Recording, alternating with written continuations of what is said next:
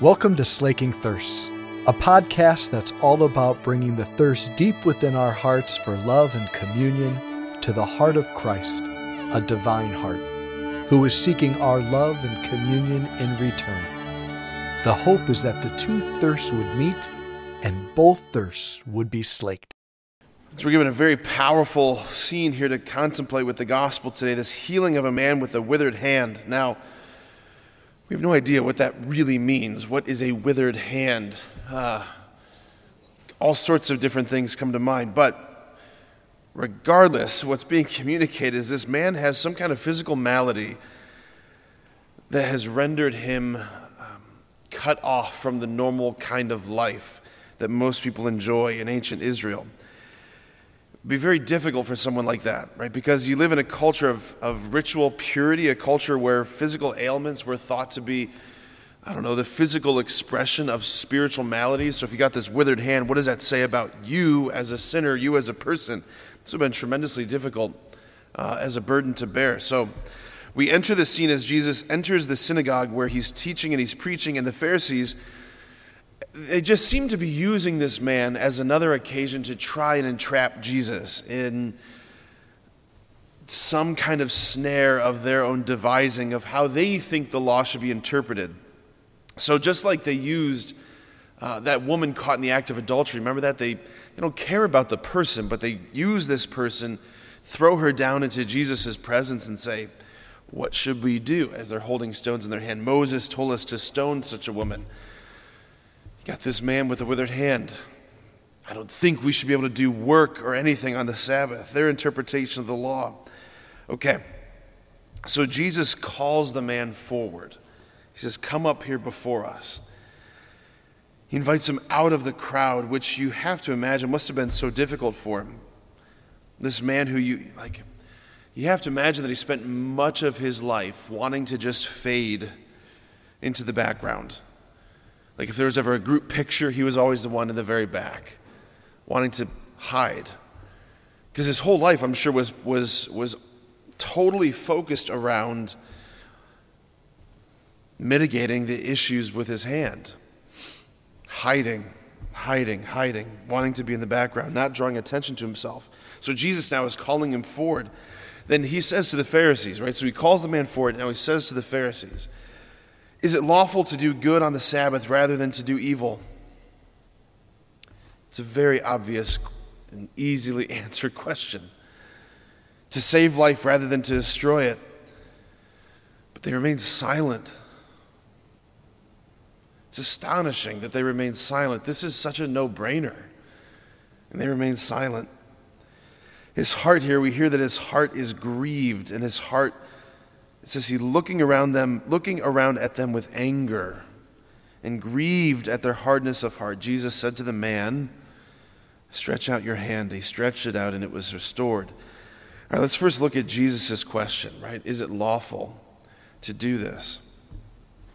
He's challenging their perception of religion as auto-salvation through moral adherence to the law, through this very tight, exact adherence to the dictates of the law. Like the Pharisees made the grave mistake, just as we Christians can make the grave mistake of worshiping their ability to keep the law rather than the lawgiver. Like that's what happened. They erroneously thought we are actually capable of doing this perfectly. Like if I sum up enough effort and discipline within myself, I'm able to keep the law perfectly. This is the same trap we fall into. It's called Pelagianism. St. Augustine, who was a huge critic, if you will, of the Pelagians, he wrote this, that the law was given that grace might be sought, and grace was given that the law might be fulfilled. In other words, you can't fulfill the law apart from God's grace. Like the whole pedagogy of the whole Old Testament was, in the giving of the law, it was to train the people, yes, to seek to observe it, but also to recognize we can't fulfill this.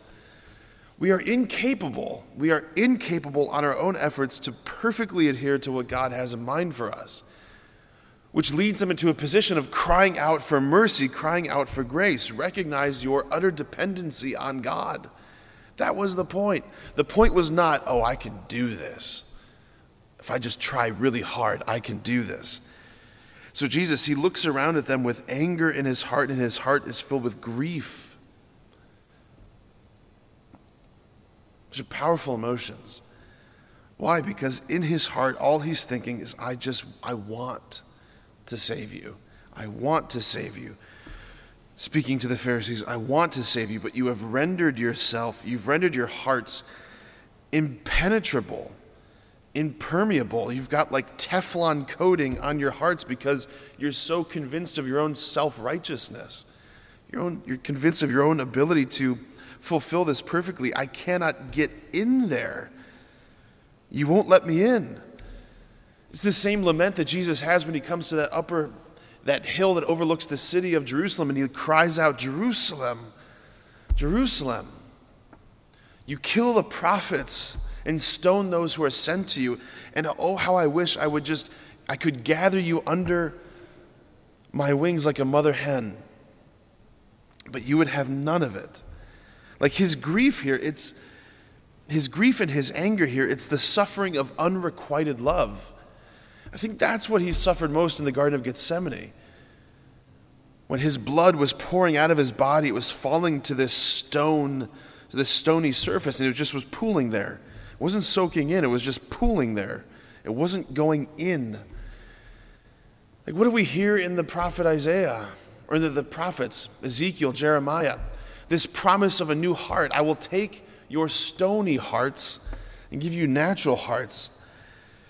I want the grace to be able to go in, but these Pharisees, what they're doing, clinging to their own notions of the law, clinging to their own notions of purity and Sabbath, they have hearts that have become untouchable by grace.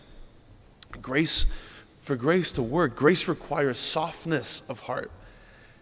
It requires suppleness of heart. This is why God loves a broken heart.